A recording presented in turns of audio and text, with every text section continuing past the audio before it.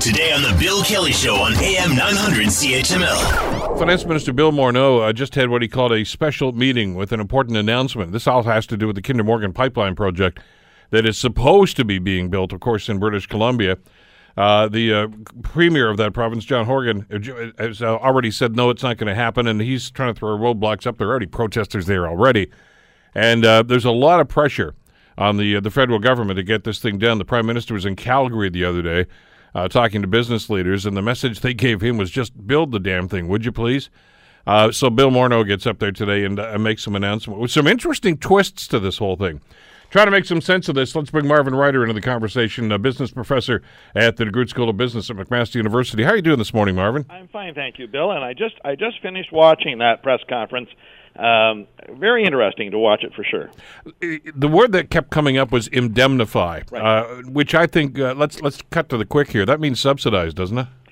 Well, that could be one word for it. It could also be an investment. So let's just kind of take people back again. This is a pipeline, the Trans Mountain Pipeline, to be built from roughly the Edmonton area down south towards Vancouver, and then from Vancouver, either oil could be shipped into boats there or it could be sent further down into the United States. There already is a pipeline in that area. Trans Mountain is not a new pipeline, but it's full. It's operating at 100% capacity, and there's even more oil that wants to be transported. Right now it's being transported by train cars, so the thinking was, let's twin that pipeline, let's build a second parallel pipeline right beside it, and then that would allow that oil to move. This pipeline proposal has received all of the environmental assessments that were necessary. It received approval from the BC government. Granted, it was under the Christy Clark regime, but nonetheless, that's the operating government of the day. And by the way, just to remind people, that was not a rubber stamp either. That took some heavy-duty negotiations. 158 restrictions and things that had to be done. I mean, these were well-thought-through plans that they had there. It received British Columbia approval. It then received federal approval, and you might remember that was a day, for instance, that the Trudeau government did not approve a pipeline for liquefied natural gas, what was known as the Northern Gateway pipeline. That did not get approved that day. So why isn't it being built? That's really the question. And so the problem seems to be in British Columbia that today the Premier, Mr. Horgan, is not issuing permits. He's not giving them the permits they need to build. Some cities are not doing this. Some other people are not doing this. But what today's announcement from Minister Morneau was that he wanted to reassert that this is an absolutely constitutional thing, and in fact all these shall we call them roadblocks that are being put up, are unconstitutional, and they plan to fight that. The problem with that kind of a statement is that it doesn't necessarily mean we're going to start building right away. So to keep Kinder Morgan interested, and you might remember Kinder Morgan, this is the private sector group who are supposed to be building Trans Mountain, they said if they didn't get a clear sense of this direction by May 31st, which is roughly 2 weeks from now, they would be pulling out of the project.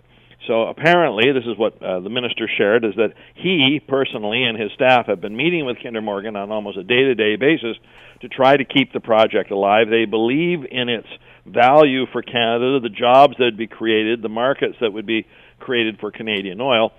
So to keep Kinder Morgan interested, the word they used was indemnify. And they said, in essence, if you are going to have costs incurred because of intergovernmental problems, you shouldn't have to bear those, and also you shouldn't have to resolve those.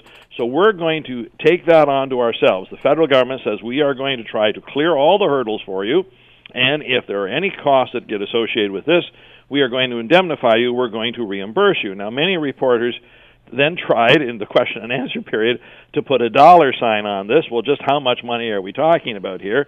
And in fairness to the minister, he doesn't know what it's going to cost because he doesn't know how fast he can clear those hurdles. So some have suggested it costs $50,000 a day every day that this thing is delayed. So if it's 2 weeks, well, okay, it's a few $100,000. If it's a year, it could be obviously millions and millions of dollars. And then the other thing that many of them were trying to figure out, well, what does this form of indemnification mean? Are you simply writing a check to a for-profit business?